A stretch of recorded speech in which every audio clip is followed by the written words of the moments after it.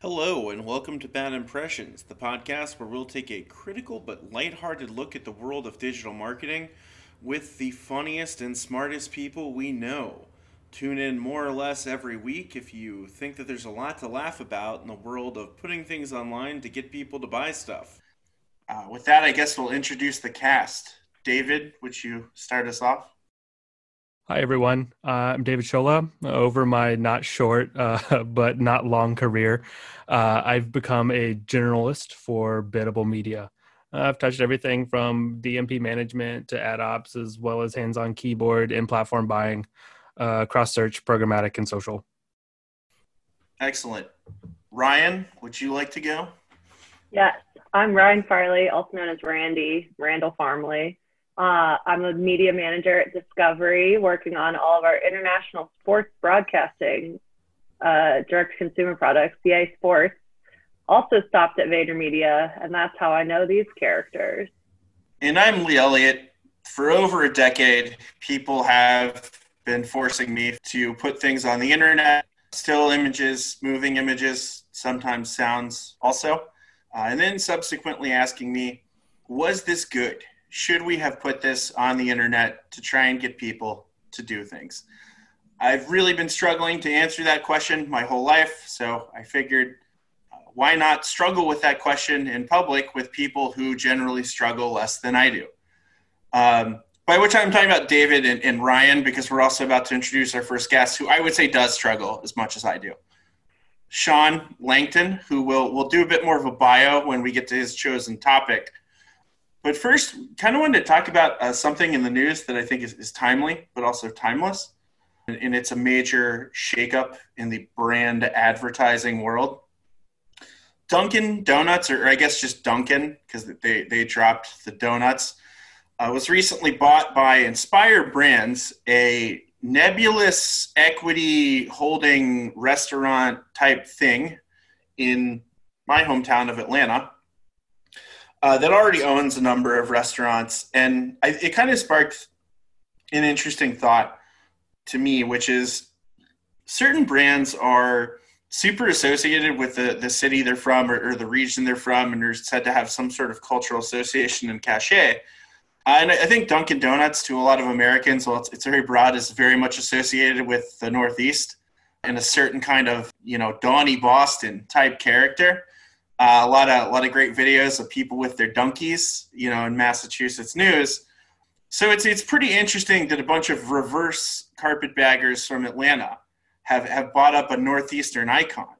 And I guess the question I kind of want to put to the group is like, are there really any brands left or anything that like you feel like it's some sort of sacrilege if they're no longer actually based in some sort of home territory that's part of their identity?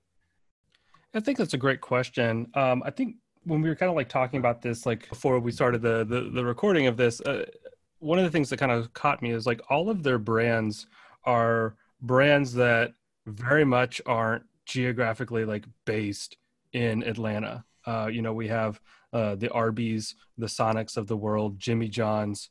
Tell me where Arby's is based. Like, what culture is Arby's? Like the icy moon of Jupiter Europa? Like, it's unclear. Yeah, it's just big giant hat land. In terms of oversized novelty hats. Turd Fergusonburg. Yeah. Cue the Celebrity Jeopardy. It's an oversized hat found it backstage kind of thing. But what is interesting is like I don't necessarily know if any of those brands have, even before they were acquired by something like Inspire Brands, they've already broken through their regional, surroundings in terms of like Sonic is now pretty much nationwide and all the other stores. So like while Dunkin' has this New England cachet, I think what is the most interesting element is like from someone who's not originally from the Northeast, I did not associate that. So like maybe for like the rest of the world, like this isn't something that like necessarily matters, but in the microcosm of New England, this might be something that's like big in terms of this this shift, or maybe it's something to equate closer to like the watering down of a particular brand, and maybe that's already been chipped away enough over the years to make something like Dunkin' or any of these brands to become more and more mainstream. You become closer and closer to the center and closer to becoming vanilla. So I think that's like maybe one of the things to kind of think about potentially the most, is the damage might have already been done to the identity of this brand way before its acquisition. I think that's a great point, because now I feel like you can be like, the Dunkin' brand is so much more commercialized. Like in the grocery store, you can buy the like Keurig cups that are Dunkin' branded, whereas like in the grocery store in San Diego. But before that, before I went to college in New England, I had never heard of Dunkin'. I was like, what is this weird, stupid coffee place that makes bad coffee and not good donuts that these people are all obsessed with? All right, Sorry. Pete's fan. Are you a Pete's person? Honestly, I'm just a pretty loyal Starbucks person. But I've never understood the allure of Dunkin'. In college, it was like such a treat when someone would drive you down the street to go to the one Dunkin' in Williamstown, but I never understood. Nothing about it appealed to me. And maybe I think you guys are right that it's probably only seen as a New England thing in New England, and that, like David, growing up in a place where we had them, not nearly the density of New England, I didn't associate it with that. So maybe it's strictly there. It's interesting. What I think is interesting about Inspire and being sort of this nebulous thing that like buys all the brands from nowhere. Like, hey, if you're senior at Inspire Brands, there's your business memoir title, The Brands from Nowhere. Because it kind of mirrors like Coca-Cola to me in a way, and I'm not trying to denigrate Coke in this way, but when they advertise in Georgia and to an Atlanta and to a certain crowd, they're like, oh shucks, where is Georgian is a dang peach in the dew in the morning on the farm. But like in reality, and like growing up in Atlanta and knowing a lot of people who work at Coke, it's like, it's so the opposite. It's been such a global company for so long, and one that, to its credit, was pretty early on having leadership, like senior leadership drawn from other countries and internationally. And it's just such a global monstrosity. I think Slavoj Žižek called it the ultimate commodity. It's funny. Like, again, a lot of people here would be like, Coke is such like a Georgia regional thing. And like, if you examine it for even 1 second at this point, like, no, it is not, like, at all. I have a dumb question. Has Coke always been in Atlanta? I think the guy kind of technically invented it in Kansas or something, but he didn't sell it. So it was founded here. A bunch of our public institutions are named for people who donated a lot of money from being early to Coke. So I went to the Coke place once.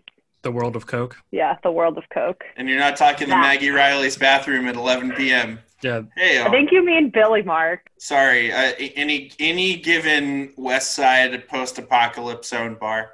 But you're talking about the Coca-Cola Museum or World of Coke. Correct. Right across from the Georgia Aquarium, which I've also been to. Wow, really tearing up the town down here, Randy. You know it. Don't tell me you've also seen the airport. Hell yeah. All right. And the State Farm Arena. Oh, yeah. You know what it's called? Yeah, I think so. We rebrand the arena, all of our arenas every 3 years in Atlanta. We're actually running the first dynamic creative at the arena name level. It's very technologically advanced. But we'll cover that on our sports marketing episode to come in the future when we meet someone in sports marketing who actually knows what they're doing, which exists, clearly. And someone who is willing to actually talk to us. That's a great point. Yeah. There are a lot of sports marketing geniuses. We were all just admiring the viral sensation that is Gritty today, but we just don't know any. But maybe one day we will. With that, I guess we'll get to Sean Langton properly. Sean, do you? I can see you're grimacing. You listeners at home only get audio, but if we see anything on the video track that we just want to comment on, we will. Sean grimaced at his own name, which is, I think, the state of American existence in 2020. To be reminded of the existence of the self is pain. Anyway, Sean, do you want to do a quick bio? Yeah, I worked with you dweebs at VaynerMedia, and now I spend my time hosting my own podcast that combines my love of aviation and medical marijuana. It's called Air Bud. It drops Tuesdays on Apple Podcasts and Spotify. Please download and subscribe. Wow, Air Bud sounds incredible. Any relation to the award-winning film? Can we tee it up at the phrase award-winning there? Yeah. I'm just not sure which awards it won, Randy. All of them. In the Farley household, I'm sure. Mm-hmm. It won the award for the only movie you were allowed to watch in your Words media right deprived, out of my mouth. in your media deprived childhood. We'll cover the media of Randy's childhood at a later date. Sean, what are you here to talk about? Yeah. So I think it's media planning and KPIs and setting goals for marketing campaigns, and I think everybody makes it a lot more complicated than it needs to be. I didn't know what KPI stood for the first 2.5 years of my career, and I quickly got to that point where it was like too late to ask, and I had to wait for like a really basic client 101 deck to see it. It was like that thing where you're supposed to introduce someone and you don't know their name, so you like try to get them to say it, but for that industry term. Yeah. I spent like my first 3 months in marketing not knowing what CPM stood for. You know, I don't know. Cost per mil. Who would have thought? Yeah. Yeah, I'm so glad. You know what Americans love? When you get things that are metric-esque and in other languages involved in measurement. We've had a lot of success getting Americans to adopt measurement systems with words like meal in them. So let's define. So when we're talking about KPIs for something, what exactly, like, what is the breadth of things we want to talk about the KPI for? Like a campaign? What are we kicking around here? Yeah, so, I early in my career, I did not understand the obsession with setting KPIs, key performance indicators. Thank you for saying it. Yeah, it's essentially anything you're doing, there's an overarching business goal, and it's usually something flowery like, increase revenue against an existing customer base. And ultimately, and you can have your business goal, it can be whatever it is, but ultimately you're looking for one number that you can use to determine if the campaign was a success or not.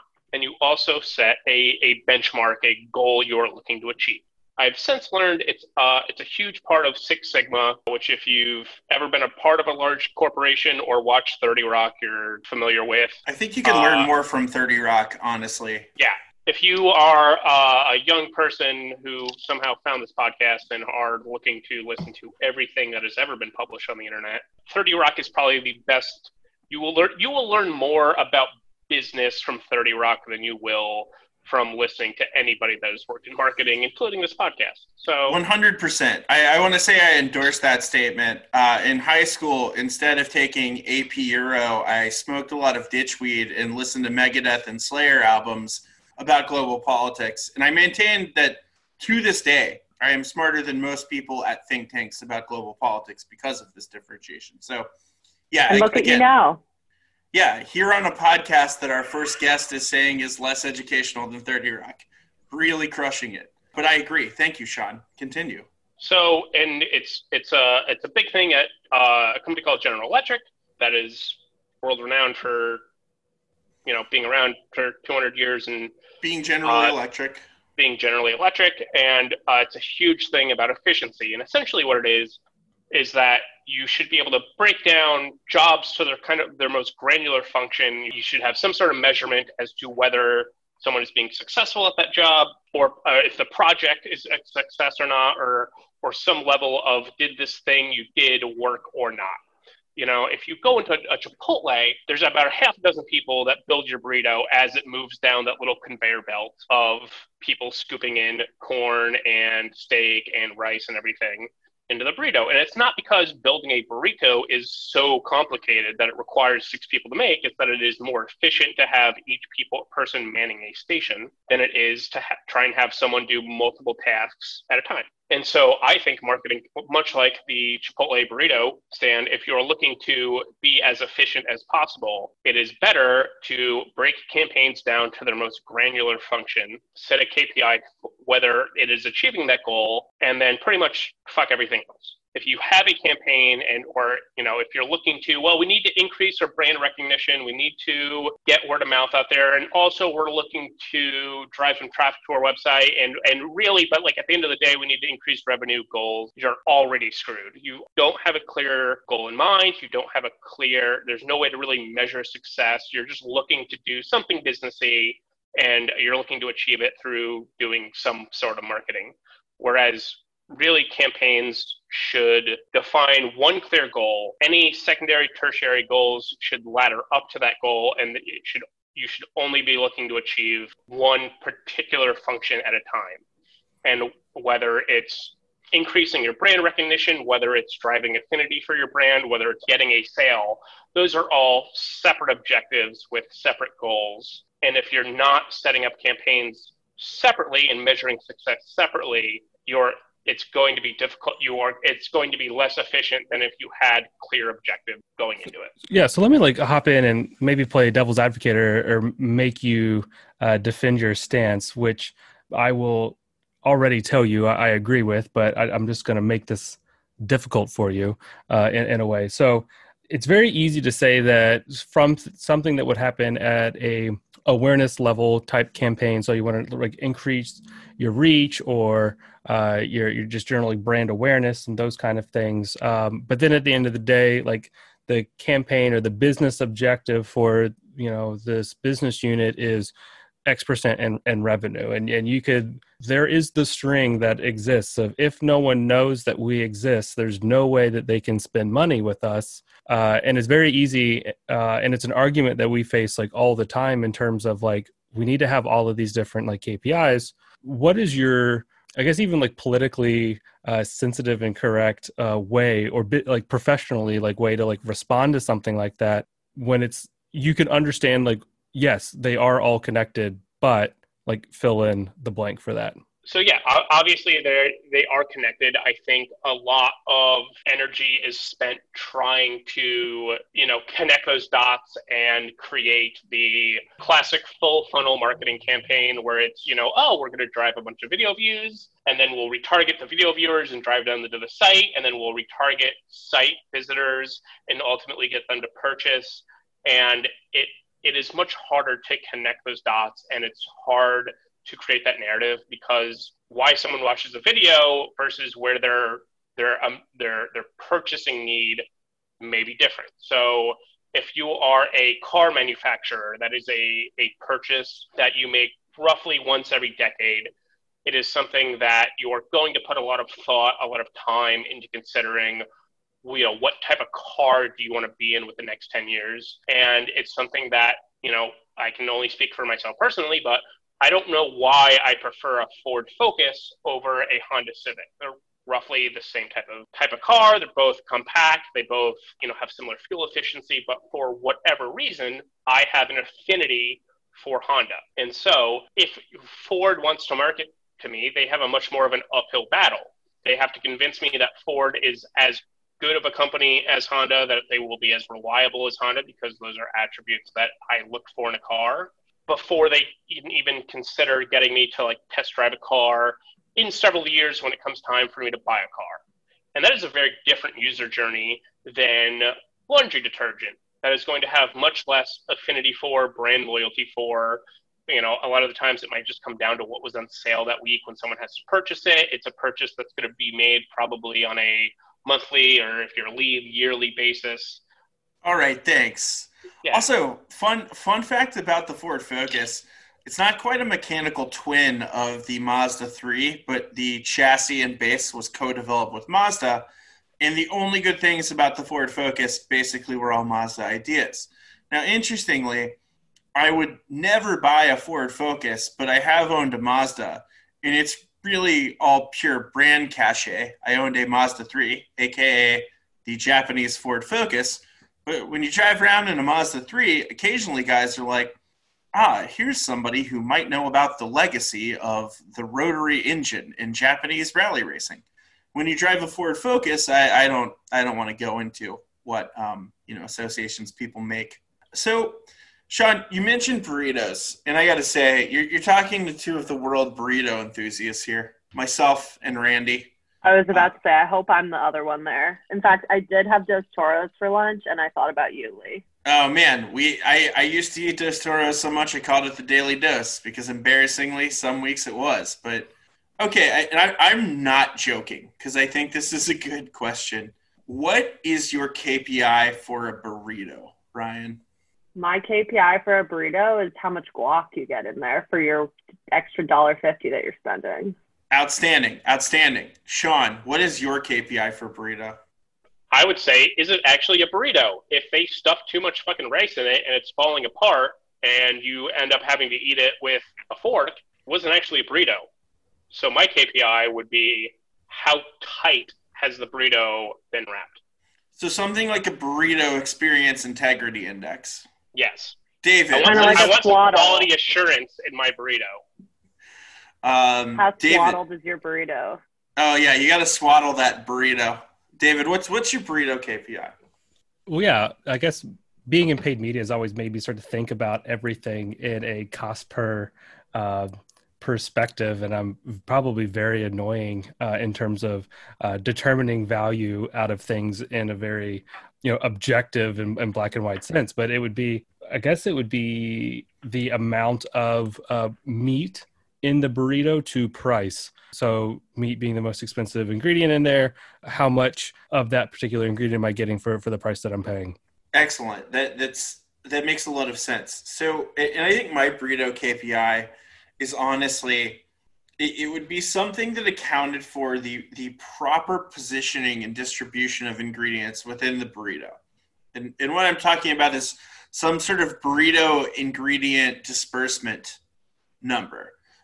And it's funny because I realized that thinking about the burrito that way kind of illustrates the problem of KPIs at different level. So I'm saying that my main KPI for the whole burrito is I want the right amount of each ingredient equally distributed. At the same time, I've definitely abandoned burrito places. I'm a big sampler of many different burrito places. I've abandoned them because they failed the burrito KPI, but I've also abandoned them because the beans are shitty. And so even my burrito KPI doesn't account for, and I think this gets to Sean's point, I'm saying I want a good burrito with an even distribution of all the ingredients, and I want them dispersed properly. I don't want one giant dollop of sour cream in one place or like all the cheese on the bottom.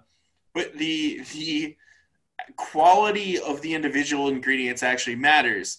And I think kind of to Sean's point, the Six Sigma burrito, which is a nightmarish sounding creation, I don't know if I'd ever want to sample, I think would... You could sell it for like $2,000. Oh, absolutely. I mean, is it gold leaf is the thing that actually doesn't cost much money, but if you put it on something like you can sell a hamburger for $100. But I think that kind of gets to the point, like Six Sigma is about not just isolating the stations, but getting all your burrito ingredients right. And then I think where all this difficulty in marketing comes from is, let's say I'm the beans man, which is like a horrible nickname, but like, my responsibility, the beans man. Boy. if you want to. Don't sit downwind. I know. God, what a nightmarish nickname. But like, I think a lot of marketing, and I'll tell you, this happens. It's like, you're the beans person, and like, you've got someone, they're like, okay, are the beans going to be good? And you're like, oh, believe me, I've spent 10 years at the bean broiler. Like, I know what I'm doing. And then they're like, cool. And you make these like incredible, like, wonderful black beans. They're actually even full vegan, but they don't seem it. You would think there's animal fat in them, and they're flawless.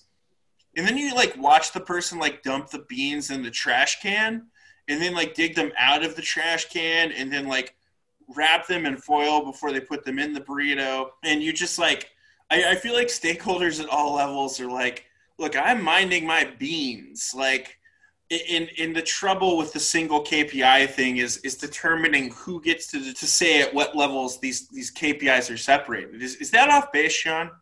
No, I think it's definitely, there's definitely like plenty of campaigns that have bad KPI. And, ultimately, a KPI should be something that you can clearly ladder that up to the business goal and objective. So if your goal is you launched a new restaurant and you need to get you want to get the name of the restaurant, you want to let people in the neighborhood and city know that you've opened up this new restaurant. And you think once that gets out there, people will go on their own. All you really need to do is run an awareness campaign. If you're focused purely on the CPM and cost per 1,000 impressions and how many impressions you can get, you're going to have the shittiest, most hot garbage of inventory possible and be like, wow, my CPM was 23 cents and it was great, awesome.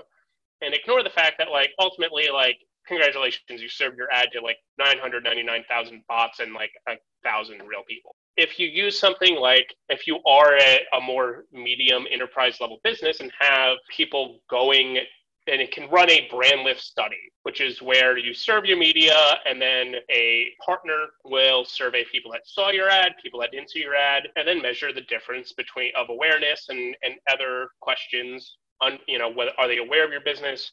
Would they be interested in eating at your restaurant? And use those survey responses to judge whether your media had an impact on people. While not perfect and still somewhat flawed, is better than just purely judging, did I buy the most ads possible? Using media metrics that may or may not correlate to ultimate business success as your KPI can be problematic, especially if you are working with partners, if you have affiliates or an ad agency, or you're just paying some guy to do the work, because it can make things that don't actually do anything for your business look really good, and things that may cost a little bit more or may be more difficult to run downplay how successful they could be for ultimately driving success for your business. What kind of campaign and where do you think this aversion to a single solid KPI, where do we all think this is doing the most damage? I think some people may hear this and think the problem seems clear to me, but does this happen? Which we all know there's tons of these nightmare multi KPI campaigns. What do they look like and how do they come about for you guys? Yeah, so I think a lot of these campaigns, painting with probably the broadest brush possible, but they reside within the clients that are medium to smaller in nature. And mostly that's because we are bending and we are being very cognizant of their budget restrictions and all the things that they have, and they want to do a lot. And we bend the knee sometimes and leave our ivory tower of just saying a campaign as a singular KPI. We can have secondary and tertiary KPIs, and it starts to get muddier and muddier the more that you want to do more for your client. You kind of bend to their will. I mean, not really their will, but you just bend to giving them all of the things, and you hope that you can do the most for them because you either one, believe them, or you've been assigned, this is your book of business and make it grow and do well. And so you try to do all the things. And then there's also the whole side of the account and client management of terms of making sure that they're happy, balancing their perceived happiness, success of the campaign, and then the actual success of the campaign. And those normally are at odds with each other, but sometimes they're very much aligned, and that's fantastic when that happens. But I think that's where a lot of this lives, is in this trying to do good work at the same time of trying to please the client and make sure that their money does as much for them as possible. Because at the end of the day, all of us, the four of us being media buyers, our goal is just to be good stewards of our clients' money and spend it in the best way that we possibly can. And so I think that's where a lot of this comes from, is there are hills that we will and won't die on based off of what we're really trying to do for our client. So I guess that's where I've been thinking about what you said earlier, David, in terms of trying to build awareness when trying to get someone to take an action on something where there isn't any awareness. And I guess my biggest question is around this new kind of subdomain of media buying that's strictly performance media, and what kind of qualifies someone to think they can only run performance media without building awareness is kind of one part of the thing, what I'm thinking about. And the other part of what I'm thinking about is how it, like, as you said, the stewards of media buying that we are, how can we, or should we, try to drive clients into one different direction in terms of like, well, this is the KPI they think they want, but actually this is what we think might make more sense. Yeah, and I think in a lot of the ways that you would need to approach that, well, first I'll address like performance marketing. I mean, performance marketing is a lot of times like a really tough position for agencies to like really be put in. I mean, they're just like, give me the number, or like at the end of the contract, like we're done, and we might not even make it to the end of the contract. So it's a really tough position to like be a performance marketer, because at the end of the day, like the numbers are the numbers. And I could probably get into a whole conversation about like what I think about performance marketing or planned and timed performance improvements over time. You know, I think there's been a handful of times that we've worked together. You and I, Ryan, have worked together on a client, and we've really made strides to make sure that, you know, as soon as we take over the account, like we're putting every single optimization like in place, and we do that, and it's, you know, it's either successful or not. But let's say for this time, you know, it is successful. When we drive all the metrics, like, you know, cost pers and whatever go down, volume goes up, things are great. We've pulled out all of our bag of tricks, and then the next year comes around and the client's like, wait, why are we flat kind of year over year? I'm like, we've done it all. You know, like media at some point can't do any more for you just due to the market and the economics of everything. I was just going to say, I think that's an interesting call out, because a lot of what I do now is focused on that performance media only. And once you kind of reach that level of we're reaching these goals, but where do you go from there? And I think that's something that as media gets kind of more divided into performance marketing versus not just describing yourself as performance marketing, it's like, I feel like the performance marketing people are more pigeonholed with their media buying than people who are just like, okay, let's grow a business and thinking more about multiple KPIs. So Sean, maybe I'm disagreeing with your whole only one KPI thing, but.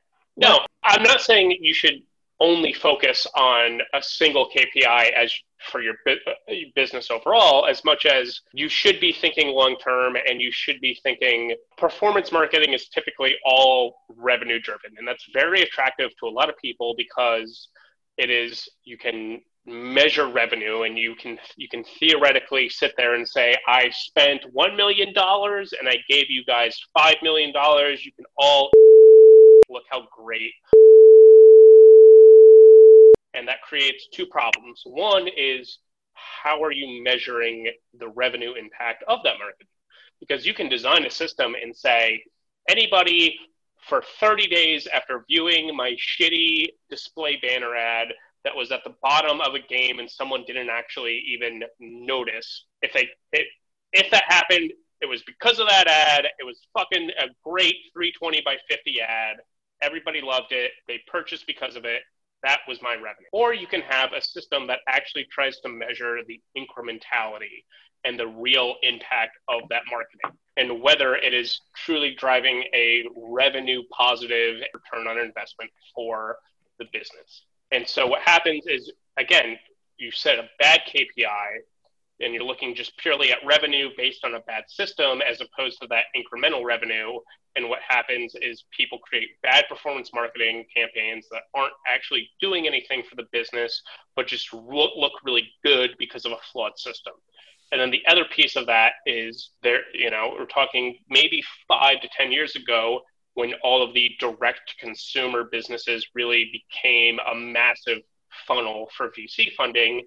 If you were the first guy or woman to invent a mattress and a box that can be shipped to people and is 40% cheaper than the comparable mattress from a mattress store, that's an amazing value. That's an amazing purchase. You don't have to do much more than get that message out to people. When there are 129 competitors and you've saturated the market and everybody that is interested in a mattress is getting hit with 10 different ads from 8 different competitors on a daily basis, that is much more difficult. And so performance marketing is typically a running back who can go 1 yard 100% of the time is not particularly valuable unless you're on the goal line and only need to go 1 yard. And you can look at that guy and say, what an amazing player, 12 touchdowns, and the guy's like gone 26 yards all year. versus the guy that ran for 1,200 yards and was the guy who got you set up on that 1 yard line tends to get undervalued if you're only looking at touchdowns. So I've only moved 26 yards this year, and I have no touchdowns. So, I mean, let's not knock that guy. But 69 touchbacks. Yeah, I also want to catch you in the lie that you stated earlier in terms of getting conversions off of 320 by 50s. I don't think that has ever happened in the history of digital advertising. I was going to comment on that too, but you were on too much of a roll, Sean. But no, yeah, it's like your 320 by 50 is not going to. Yeah, it's like I maintain anybody that has ever clicked on a 320 by 50 did it by accident. I got to give a shout out to an old Verizon client. We had Melissa Ayala who banned. She instituted what was called the Tiny Banners ban. People made fun of it at first, but this is like 8 years ago. It just way ahead of her time. I think an interesting thing between performance marketing and everything that lies beyond is everyone is either afraid to or confused about when to say and how to say we're moving beyond our single KPI. So let's take the mattress example. I've set up my second wave mattress store. So like I can have some success. It's not just pure, lower funnel media bloodthirst, but we're at that point where, we're at our max acceptable cost per mattress sale, like $500. We can't spend any more on performance media. So I've been a good little one KPI scout. It's mattress sales. So I've had my one KPI. It's cost per mattress sold. I think a lot of people get stuck. They do that really well and they get really focused. And then they end up at this weird fork in the road where they want to keep that cost per mattress sold. And they think, oh, well, maybe attribution's going to save me. And they think a different attribution model will just tell them that all their upper funnel media is secretly selling mattresses. And it never does. Then they think, okay, let's get a secondary KPI. Let's do site visits longer than 4 minutes. But then they get lost in this forest of their site analytics person saying, a lot of this website activity, it's junk. It never plays out to anything.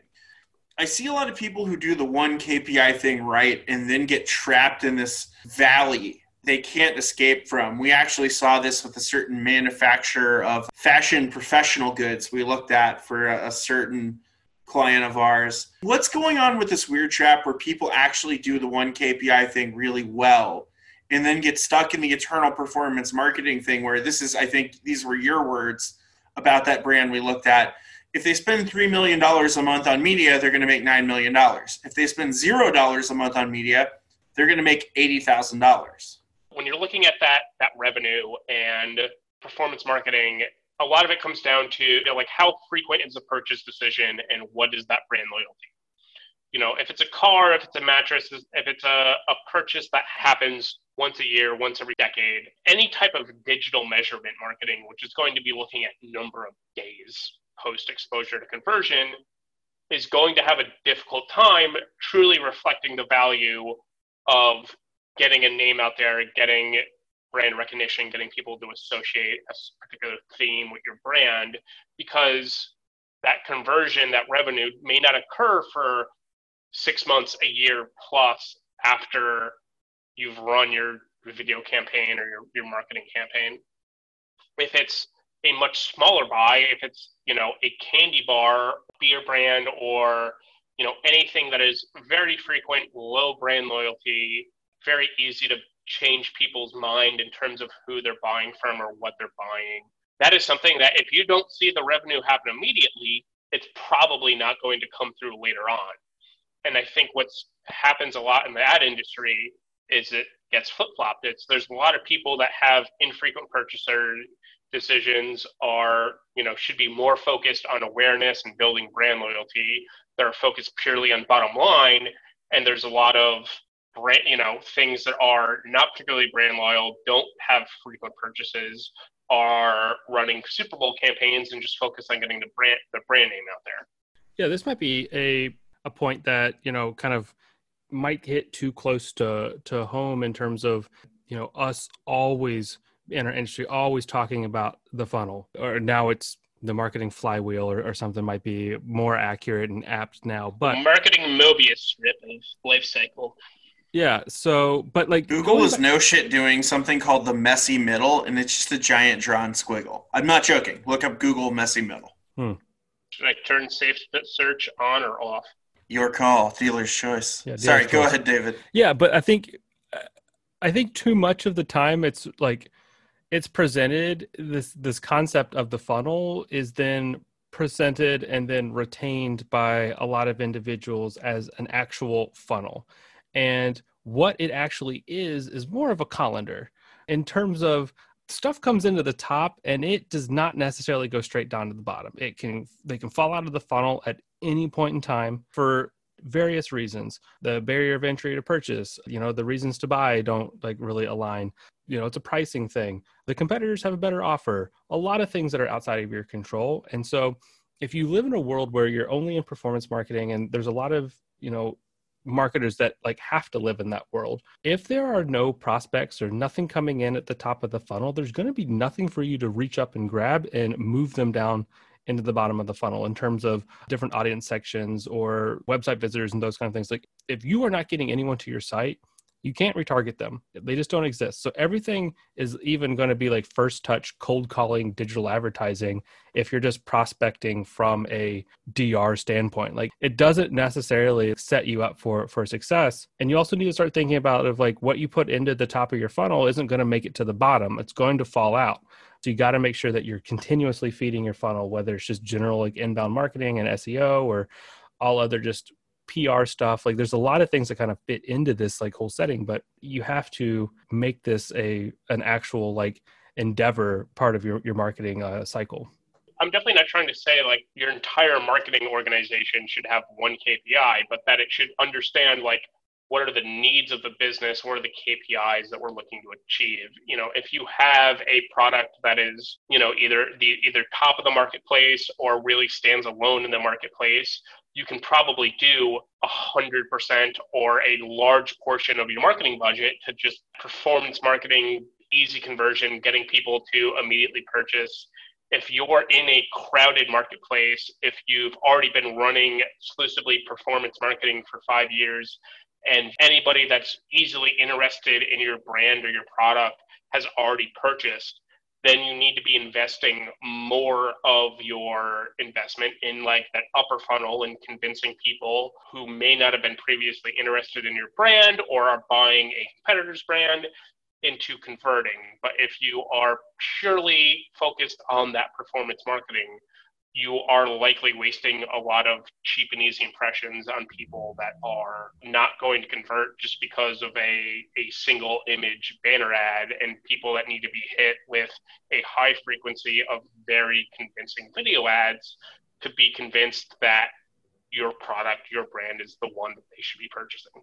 So what would be your like elevator pitch for this thesis statement of yours that you would hope every marketer would at least, if they're not able, just due to other barriers that they have to deal with in their day-to-day, what would be the one thing that you hope that they at least consider every time they're about to launch a campaign? I would love if they took the time and did a little bit of market research, whether that's a big business that has, the capabilities to hire a genuine market research firm, or even if it's a smaller business that just does some Google surveys to get an idea of where they stand in the marketplace and where their struggles are.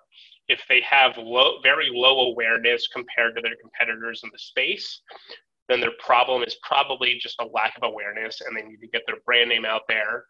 If their difficulty is that people know about them but are not particularly interested, then they probably need to be running long form content. They need to be running things that get people's attention, that will convince an audience that is otherwise not going to buy, that is interested in what they're selling but is not going to buy their brand for whatever particular reason. And if their issue is that people know about them, that people are interested in what they're selling, but they just for whatever reason haven't converted, that is where performance marketing, that is where emailing people, every other day, that is where hammering people and chasing them around the internet with retargeting ads, that is where you can really succeed. Understanding what your needs are, where you need to fill gaps, as opposed to just like pummeling money at the thing that is telling them is causing revenue, or running a bunch of media because it's the cheapest is not the best path. Maybe we should do one. Womb to tomb, nose to toes, like a business type that is marketing itself, and just go over all KPIs. Does anyone here got one? Anyone want to get any free homework done by Sean? I think Randy's excited at the phrase free homework. Free homework. Love that. Prominent, generally legitimate medical research and treatment charity. You can donate online. You can sign up for events online. But at the same time, you've got a public reputation facet as well, because there's a lot of places people's money can go. It's a space that's impacted by political donation. How many different campaigns do you think I need if I want people to donate to my medical research charity? And what would their KPIs be, Sean? Yeah, so I'm picturing getting people to donate to a charitable cause is not, unless you are one of those larger charities that is, people here and they're already aware of, that you can just, people aren't aware of what your cause is, of what your, when they donate your money, where it will go to. You probably just can't run a Facebook ad and ask people for a donation and get a large percent of those people to convert. So what you're probably looking at is obviously a retargeting campaign, people that have already been to the website. You're looking at an email campaign of your, existing contributors, organic marketing of people that follow your pages across Facebook, Twitter, etc. That's where your donations are primarily going to come from. And then you're going to need more of the mid-funnel type campaign. So what would the KPI be for those? Would it be donations at the bottom? Yeah, I would say, ultimately, whether it's direct mail or, you can run Facebook ads or et cetera, the KPI for those campaigns that are focused on people that are already familiar with your charity should be donations. Here's a curveball for you. So would you do volume? Would you do total number of donations, cost per donation? Or would you take it a step further and donations based off of a ROAS approach? Yeah, I would you definitely want to look at a return on investment than, let's say, the number of investments, because a direct mail campaign that they may skew a little older, people with higher incomes, is more likely to per dollar spent return a higher percentage. A higher return on investment than maybe a digital campaign that's going to drive a higher quantity of conversions but be a lower overall value. The other side of that is something that maybe needed to account for is some sort of lifetime value calculation. So if your Facebook campaign, if the average person is, let's say, 25 and you have good retention, you can get people to sign up for yearly, annual donations. A lot of people make donations on a recurring basis. There might be additional value in, setting some sort of, on average, 10% of people make a donation in the future of equal value. And so actually that revenue is 2 times higher. So if we can acquire them as a donator, it'll move forward. If you don't have the analytics capacity to do that and project, lifetime value, then using that immediate revenue is fine. It's just a matter of what you have the capabilities to do. What can you do with the staffing you have? So getting onto the mid-funnel, you started talking mid-funnel. What's in the mid-funnel? And then after that, what is a mid-funnel KPI? Because I think that's like kind of the current $64,000 question. Yeah, so I would consider, mid-funnel to be anything that is able to get people to associate a message with your brand. So not just that they've, heard of your charity, but that they've, are aware of where the funds will go. Not just that, okay, I know pink is for, breast cancer of some sort, but that they actually recognize the name, that they, recognize the message, that they know where their donation will go. Typically that requires more than just a single ad impression. So you'd want to look at, driving people to site, time on site. Ideally it would be more of something that shows intent to donate in the future. So, getting them to, sign up for your emailing list, a request for more information, something that is high intent. You can see that, a high percentage of the people that complete this action if they can't donate now, they will donate in the future. And at the minimum, it gives you, some sort of personal information that you can contact them in the future and market to them in the future. Is there an upper funnel? God forbid. Yeah, so I think there definitely is some value to especially if you're a charity, if you're a cause that you think people can get behind, just running some media to get the name of the charity out there. I would think though that your marketing budget would be better spent. You're unlikely to be reaching diminishing returns with those more bottom funnel campaigns that it would make sense to, but if you are a huge charity, there could potentially be value in just getting your name out there so that when you run the email lead generation campaign, it's not people's first exposure to your brand. It's something that they've seen before and maybe view as legit, along with community outreach, connecting with potential partners, running events, and just something that can give yourself a sense of legitimacy in a space where, there are tens of thousands, hundreds of thousands of charities people could potentially donate to. Well, Sean, thanks for coming on and talking about our favorite 3-letter word. I know we have a lot of mutual favorite 4-letter words. It's an acronym. It's not a word, Lee. Oh, God, sorry. Get it together.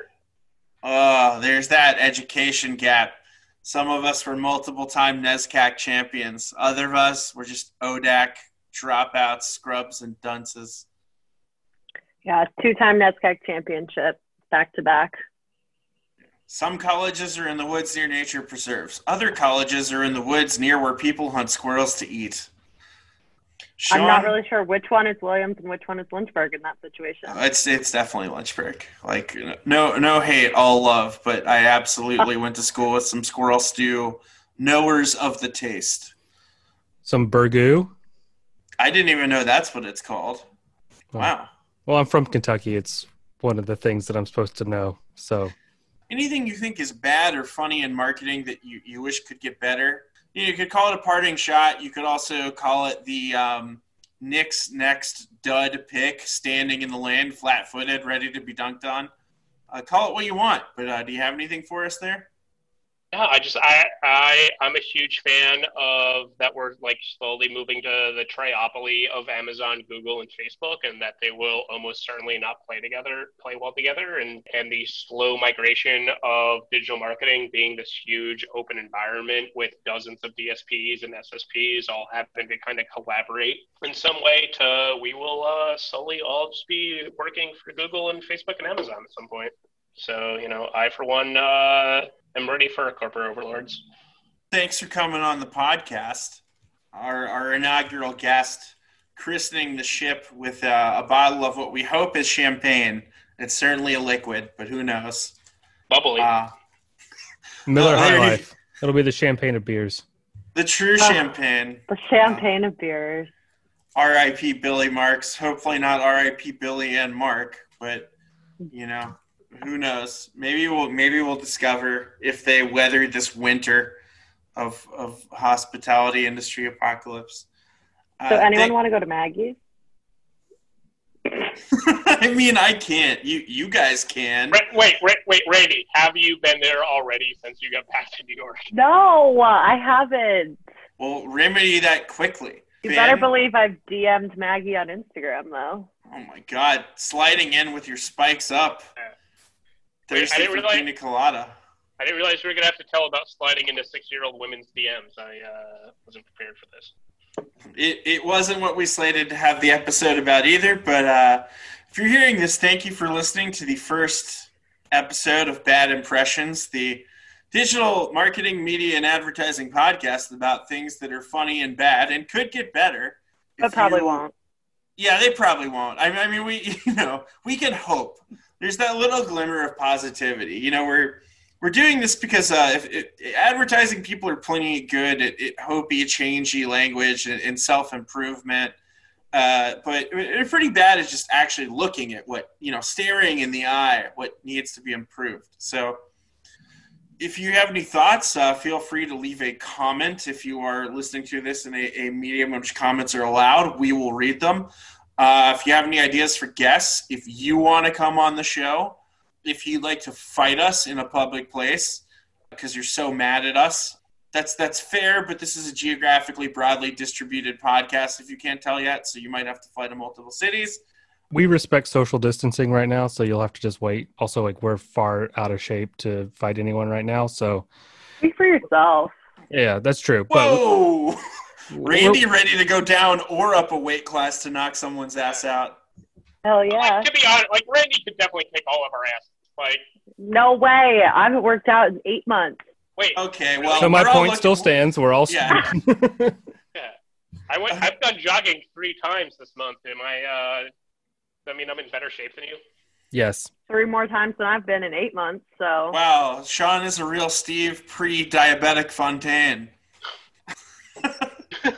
But yeah, anyway, leave a comment. You can email us at sadmin, that's SADMIN, like admin but sad, at badimpressions.co. We have that email address. No, badimpressions.online.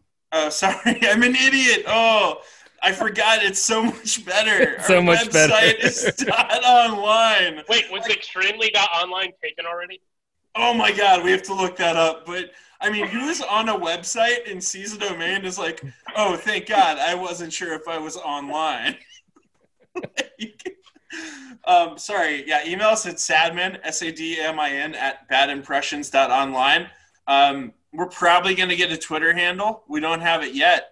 We might by the time you listen to this, so give us a look. Yeah, but exactly. By the time you've listened to this, we might already be banned from Twitter. God willing. But anyway, thanks for listening, and we hope we left a bad impression.